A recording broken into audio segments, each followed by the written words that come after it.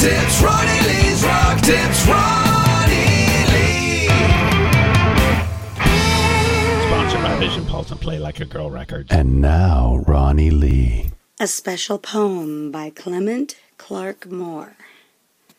'Twas the night before Christmas, when all through the house not a creature was stirring, not even a mouse. The stockings were hung by the chimney with care and hopes that St. Nicholas soon would be there. The children were nestled all snug in their beds, while visions of sugar plums danced in their heads. Mamma in her kerchief and I in my cap had just settled in for a long winter's nap. When out in the lawn there arose such a clatter, I sprang from the bed to see what was the matter, and away to the window I flew like a flash, tore open the shutters and threw up the sash.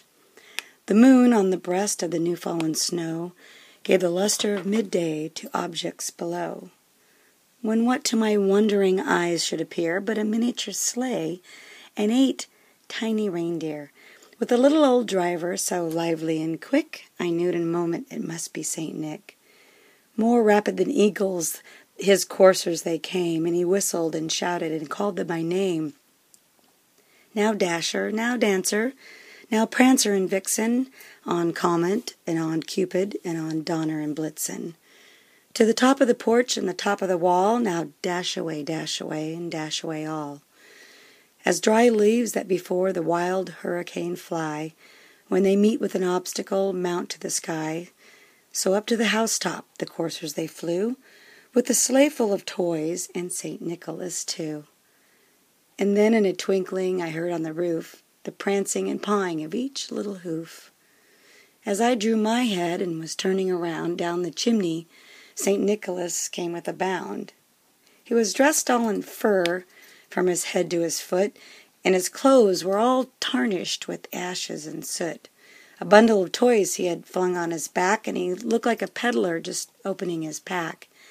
His eyes, they twinkled as dimples, how merry. His cheeks were like roses, and his nose like a cherry. His droll little mouth was drawn up like a bow, and the beard of his chin was as white as the snow. The stump of a pipe he held tight in his teeth, and the smoke it encircled his head like a wreath. He had a broad face and a little round belly that shook when he laughed like a bowl full of jelly. He was chubby and plump, a right jolly old elf, and I laughed when I saw him in spite of myself.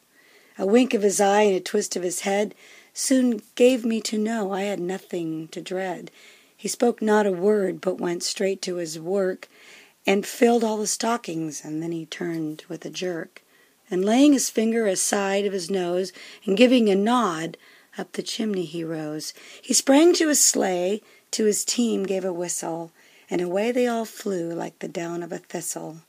But I heard him exclaim, ere he drove out of sight, Happy Christmas to all, and to all a good night.